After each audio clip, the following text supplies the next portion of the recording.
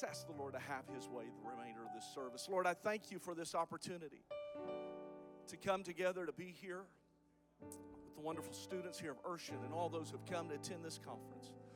Lord, we know Your word is already anointed. It's Your word. God, I pray that You'd anoint me to preach Your word, that we'd have ears, hearts to receive Your word. Your word is a lamp to our feet. It's a light to our path. It's to order our steps. I pray that You would help me to share that burden tonight in the name of Jesus, in the name of Jesus. God bless you. You may be seated. Israel was brought out of Egypt by the mighty hand of the one true God. Amen. No doubt was left about who the one true God was. Plagues, parting seas. They came out baptized into the cloud, into the sea, informing the entire world that there is no king and there's no God like Yahweh.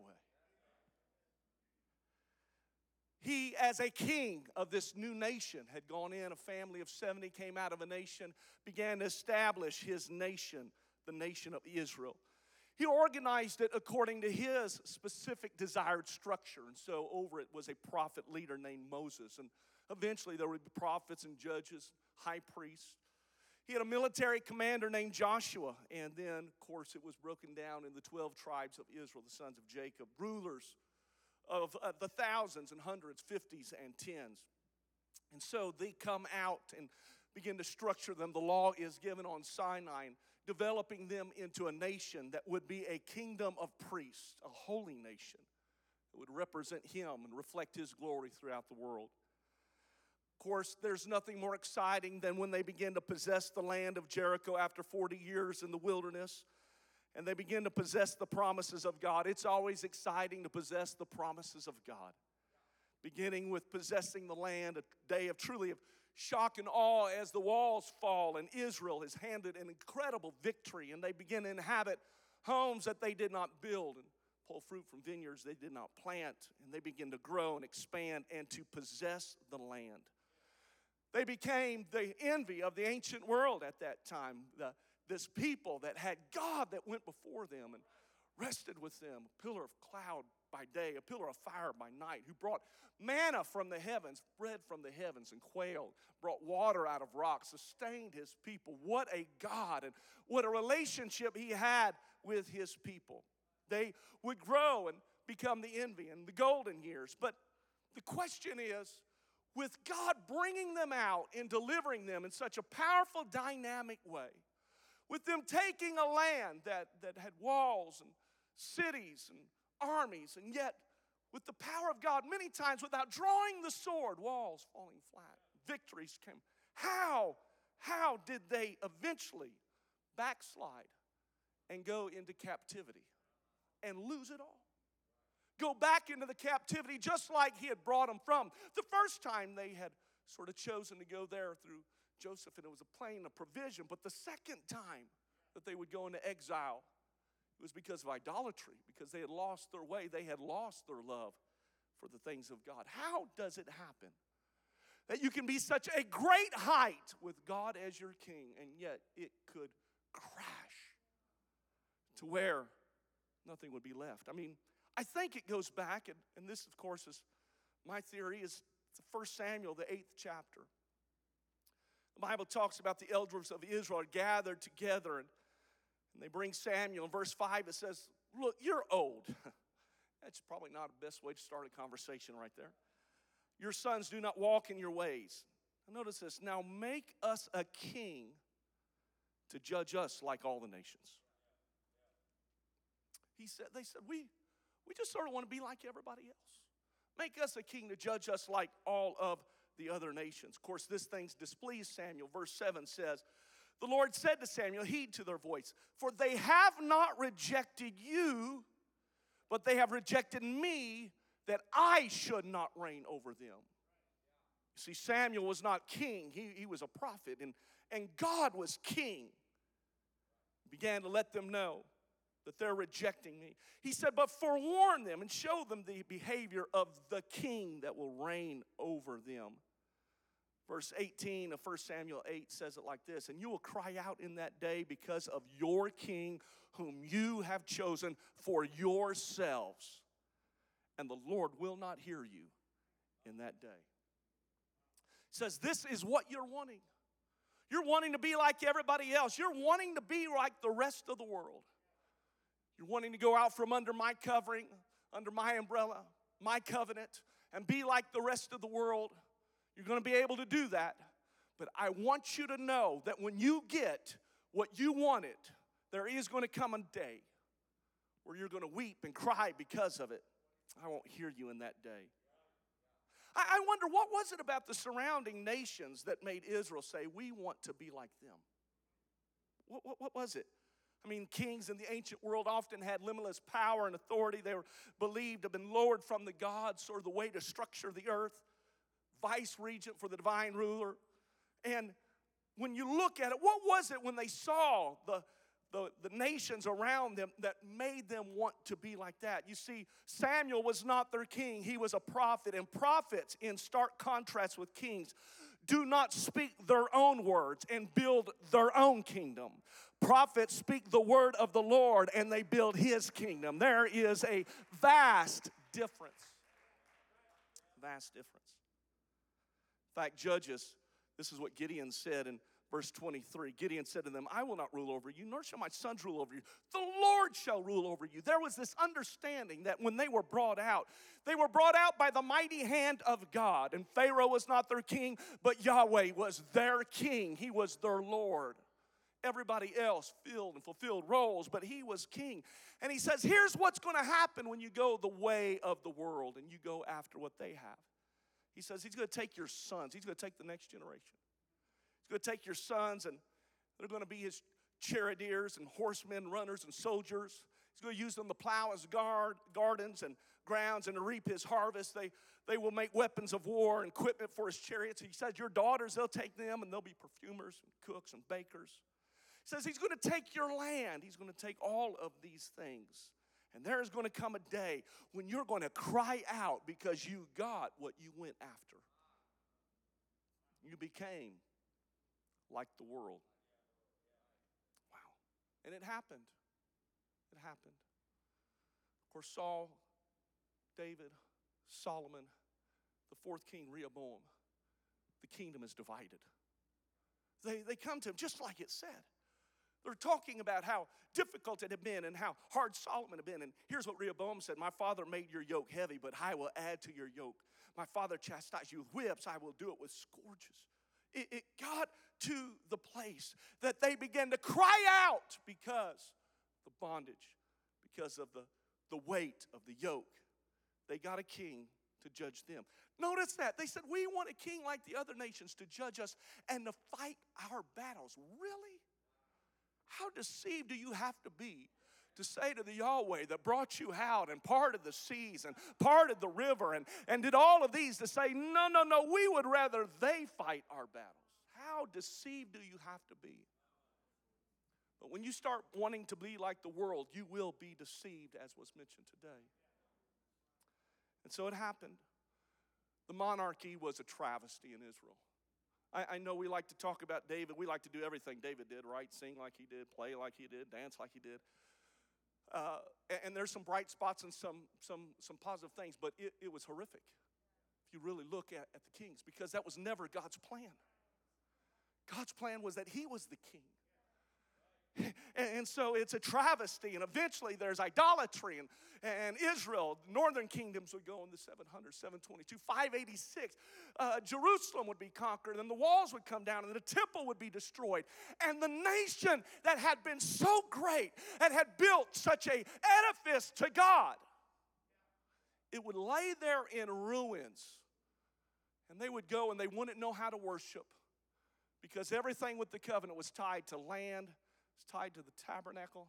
They would hang their hearts on the, how can we do this in a strange land? We don't know what to do. Wow. How do you fall that far? When you walk away and you see the tabernacle in ruins. Fall desire. Centuries later, in the New Testament, the vision that was cast by the Lord, by Yahweh in Genesis 3 would come to pass. That the seed of the woman would overcome death and the grave. He would triumph openly, disarming and making a public spectacle of principalities and powers. And God would deliver a new people, a nation that was going to be a kingdom of priests as well, a holy nation, a king. They would fulfill where Israel had fallen short. It would be the bride of Christ without spot or wrinkle or any such thing. And man, what a delivering power that was when we came through the sea and through the cloud, when we were born again of water and of the Spirit. Is there anybody that's still thankful for that day when you are baptized in the only name under heaven given among men whereby you must be saved? When you receive the baptism of the Holy Ghost, speaking in tongues for that very first initial time, I want you to know I'm so thankful that He is a deliverer. He is a Savior.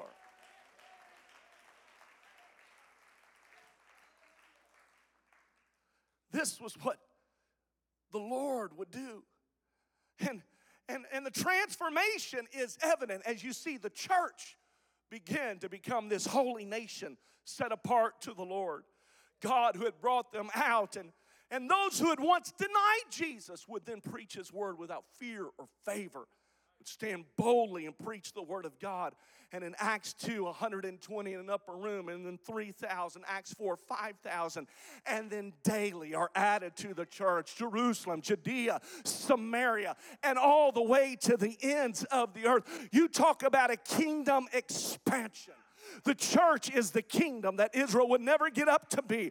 The church is the one that's going to be eternally with Him. The bride of Christ, brought out by the Spirit of God, baptized in His name, His blood applied, circumcised with the circumcision without hands. The church of the living God. And expanded, it fulfilled Acts 1 and 8.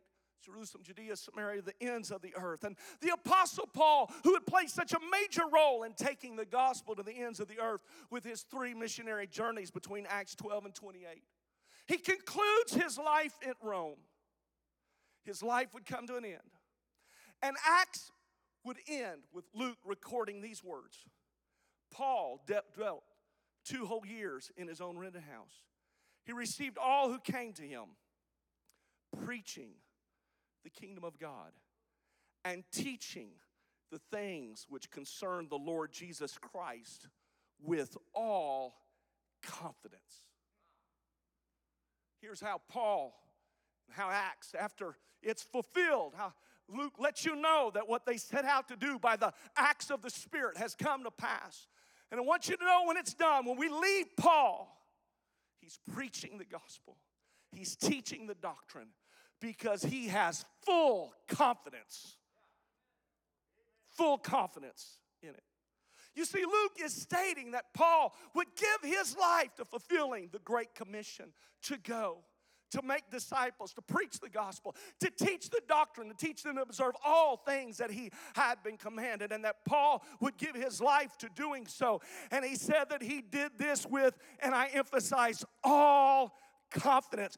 Paul openly and boldly, with all confidence, stood strong on the word of God and the gospel of Jesus Christ. And he said, I'm going to give my entire life to preaching the gospel and teaching the doctrine. I have full confidence in it.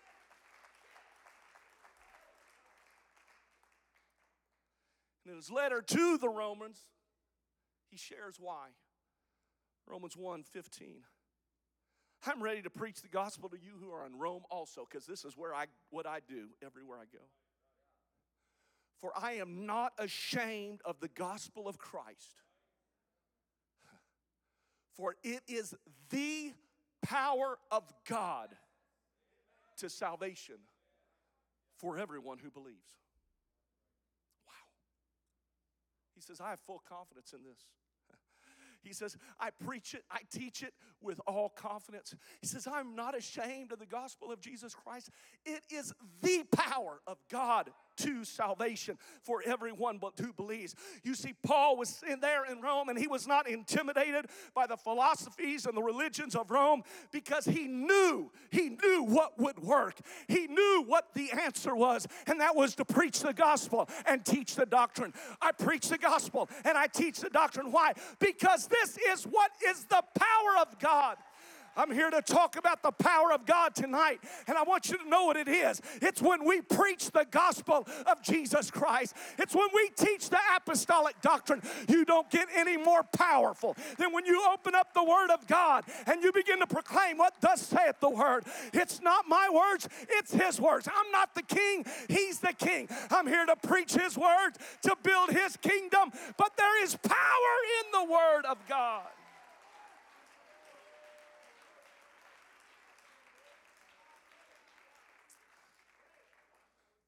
Paul would be there in Athens, Mars Hill, and he would be provoked when he saw that the city was given over to all kinds of idols. And you know what he did? Everywhere he looked, there was idolatry. Here's what he did. He preached the gospel of Jesus Christ. The Bible says that when they heard of the resurrection of the dead, why?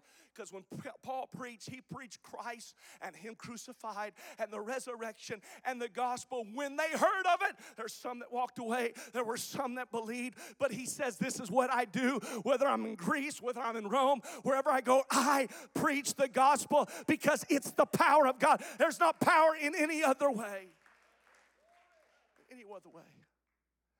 Power, the gospel. He says, I'm not ashamed of the gospel of Jesus Christ. This is what works, this power, this dunamis.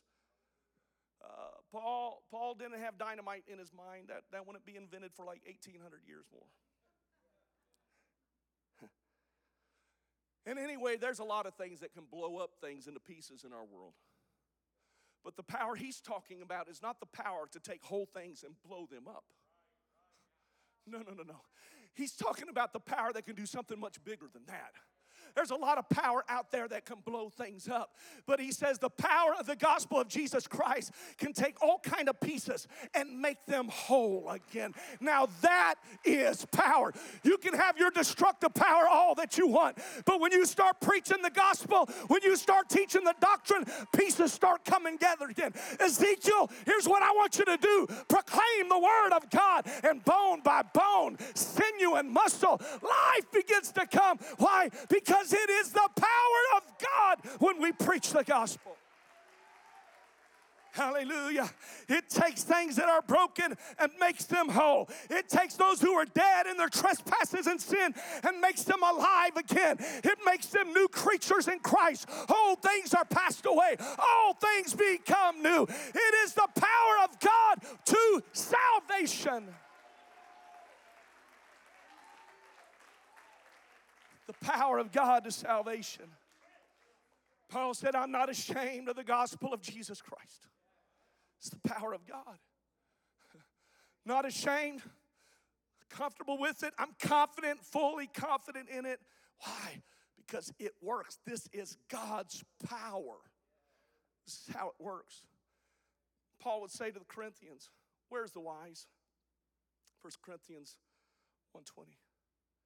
Where's the disputer of this age? Has not God made foolish the wisdom of this world? For in the wisdom of God, the world through wisdom did not know God. It pleased God through the foolishness of the message preached. It pleased God through the message preached to save those who believe. The Jews, they want a sign. The Greeks are after wisdom. But we preach Christ crucified. We know what they want, but we don't give them what they want because there's no power in what they want. Our confidence is in the gospel. To Jews a stumbling block, to the Greeks foolishness, but those who are called, both Jews and Greeks, Christ. The power of God and the wisdom of God God has chosen the foolish things of the world to put to shame the wise, and God has chosen the weak things of the world to put to shame the things which are mighty, that no flesh should glory in his presence. He would go on to say. Paul is saying, yes, the Jews, they want a sign. The Greeks want, they seek after wisdom, and they think this is foolishness, and there's a scandal, a stumbling block for those of the Jews. But he says, we continue to preach. And why do we continue to preach? Why do I give my ministry to preaching? Why, at the end of my life, the last things I'm doing is preaching and teaching? Why? Because it is the only power of God. It is the power of God to salvation. And listen, when the church preached, it happened. It worked. People repented of their sins. They were baptized in his name. They were filled with his spirit. The churches began to grow, 120 and 3,000 and 5,000 and daily. It worked. The church grew to the ends of the earth. They filled cities with their doctrine. That's what they did. But if we're not careful, we will follow a bad example. Paul said also in 1 Corinthians 10, talking about Israel, with most of them God was not well pleased. Their bodies were scattered in the wilderness. They became our examples to the intent that we should no longer lust or epithumia, desire after evil things as they desired. The tragedy that took place with Israel time and time again is because instead of embracing God's word, God's law, and God's ways, they said, no, we think we want to be like them. We think we want to be like them over there. And they pursued other things than the lordship of Christ. Because the lordship of Christ is always a dividing point. There will be many that will say, Lord, Lord, have we not? But the lordship, submission, walking with him. Will Mancini has been coaching pastors and serving as a church consultant for 20 years. And I read him a few months ago sharing some concerns that he's observed after 2 decades. He said he got to thinking that if people are going to be saved, then we just need to get good at evangelism.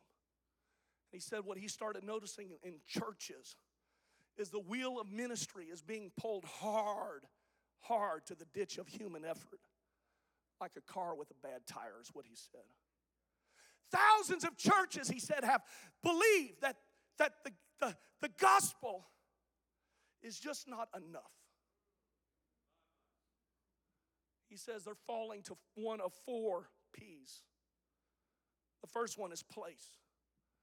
They think the building or the location or the facility and all of that is what will build the church. Or the personality of the leader, that the preacher or the leader would just have that right personality, that charismatic personality. Or the programs, the various activities of the church. If we can get the right programs, if we can meet everybody's desires, what everybody wants in a consumer age. Or people. And he says they're under the idea that if we can be relevant in all of these areas, we can attract people to church and then we can build the church. And this is what he said. This is not an apostolic. He said relevance is always in the eye of the consumer, and the consumer's eye always wanders. You see, consumers, once they have that desire met, then they start looking for something else. And in the church, it means that the church is reacting to our world.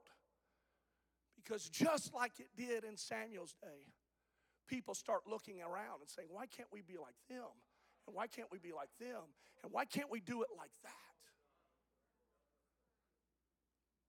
He says it's embodied in the things we do to give people what they want, or what they think they want, or what we would want if we were in their shoes. And if we do all of that, eventually they'll say, you know what, by the way, we also want Jesus. So here are some of the list of the things he compiled of things that churches do to build the church, get people in. Amazing visual brand and savvy social media. a stellar communicator, preacher, or teacher, whichever term you want to use, a next step class to your dream team and volunteer corps, the perfect mix of demographics, baristas serving sustainable coffee, intellectual, thought-provoking services, uber cool kids ministry that your children can't wait to attend, VIP parking with gifts for guests, heart-pumping opening worship with a face-melting band, magnificent choir backed by an orchestra of virtuosos, prime piece of real estate in the community, topical preaching, expository preaching, suit and tie preacher, skinny jeans preacher, just enough pop culture references in the sermon, advanced lighting, visible tattoos, vintage liturgy, staff with advanced degrees, staff with no degrees, staff with a past, youth sports leagues, art displayed on every wall. And he goes through the list. And there's nothing wrong with a lot of these things except they do not have the power of God.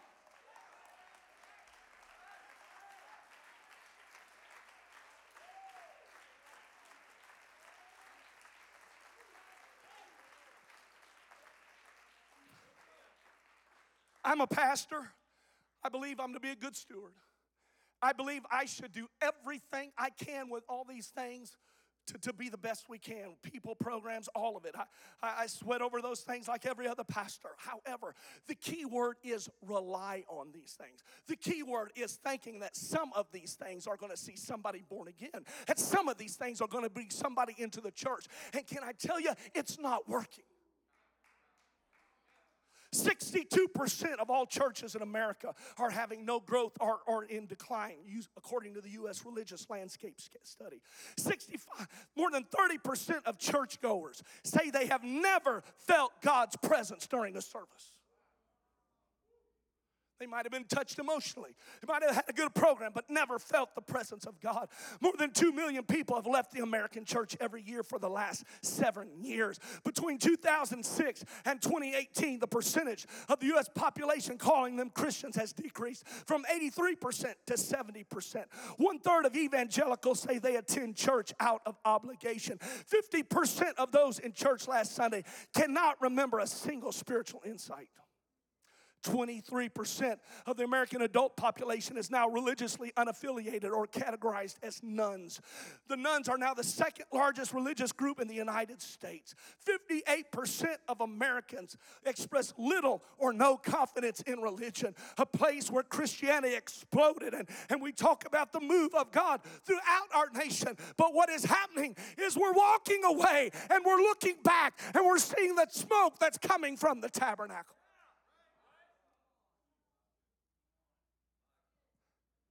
Because somehow we got so focused on trying to persuade people and they get to talk to people and they get what they wanted and what they desired that we started relying on other things beside the gospel. Have it all. Do the best that you can. But what you better rely on is the gospel of Jesus Christ. Because if you want the power of God, there's only one way it comes. And it comes when a preacher gets up and starts to proclaim, living he loved me, dying he saved me, buried he carried my sins far away, rising he justified, freed me forever. One day he's coming back and it's going to be a glorious day. This is the gospel. This is the love of God. This is the power of God. If we want power in our services, we won't get it any other way outside of preaching the gospel of Jesus Christ. If we want a move of God in our services, it doesn't come any other way outside of preaching the gospel.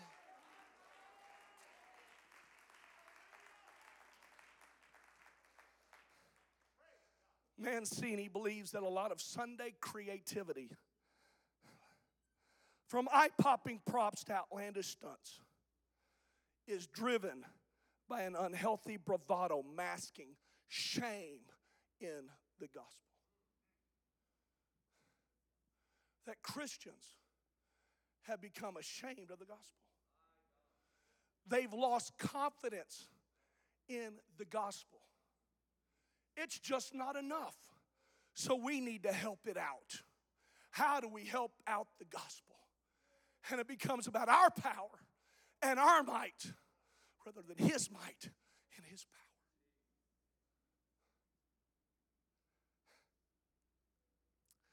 Nothing you can offer can transform somebody's life. Now, you can have power to blow things up, but the power to put the pieces back together again, you better preach Christ and Him crucified. You better start talking about the blood of Jesus Christ. You better start lifting Him up, talking about Him, talking about what He has done. Why? Because there's not a program that can put somebody's life back together again. And it's time for the church to say, I am not ashamed of the gospel of Jesus Christ. It is the power of God to salvation. We might do a lot of things, but we want you to know what's the primary, what's more important, and that's the power of Jesus Christ.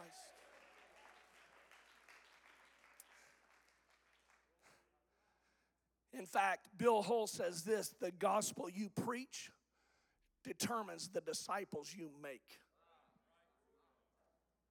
You start preaching a gospel of entertainment to consumers, and what you're going to do is you're going to make consumers. Because what gospel you preach are the disciples that you're going to make. If it's all about the show, if it's all about the program, people will come for programs, and people will come for a show. But if it's about that we were lost, dead in trespasses and sins, without hope, without Christ, without God, aliens, and then in the fullness of time, born of a woman, born under the law, He came to go to a cross. That has the power to take broken pieces and put them back together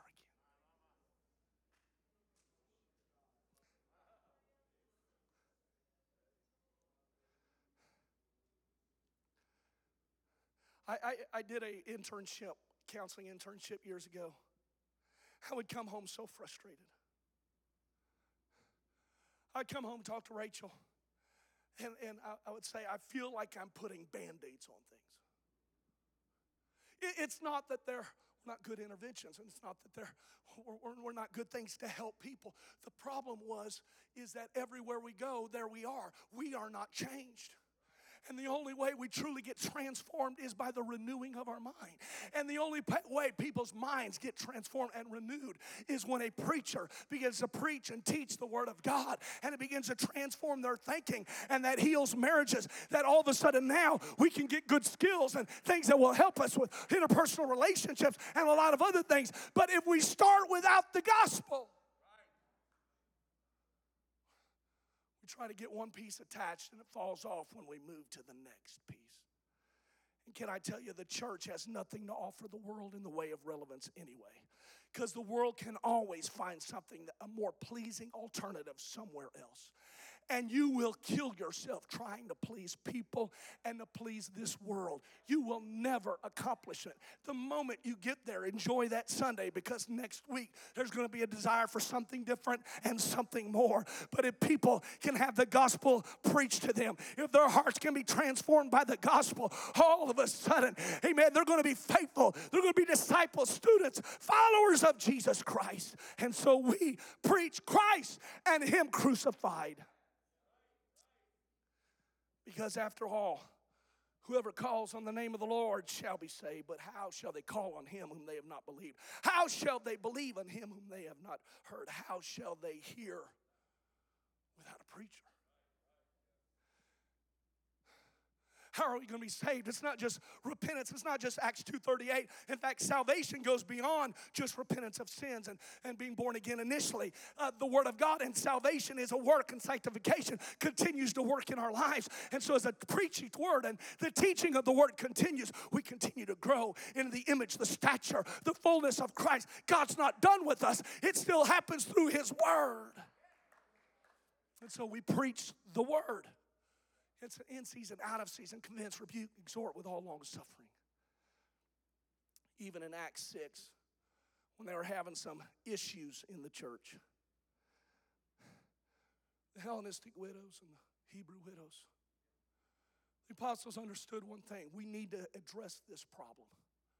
It's okay to have good structure in a church and good leadership. It's essential, in fact. We have to have it. God designed it that way.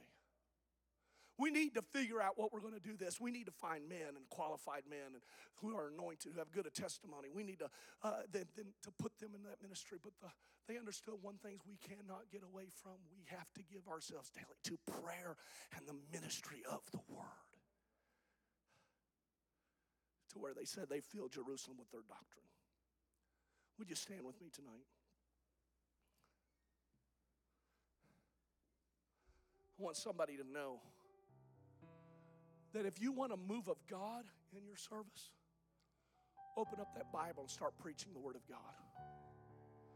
You want transformation, start preaching and teaching the Word of God. It works. Paul said, I've got all the confidence in that. I'm not ashamed of that. Everywhere I go, this is what I do. I preach Christ and Him crucified.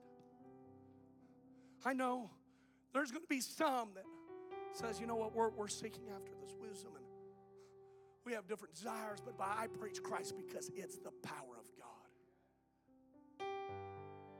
So if God chose the message preached, if God chose that, let me ask you this question: what are you choosing? If the apostles gave themselves to prayer and the ministry of the word, what are we giving ourselves to? Because you realize that I don't want the First Apostolic Church of Aurora where I'm at. I don't ever want to walk away and look in the rearview mirror and see a place where the glory of the Lord was so powerful.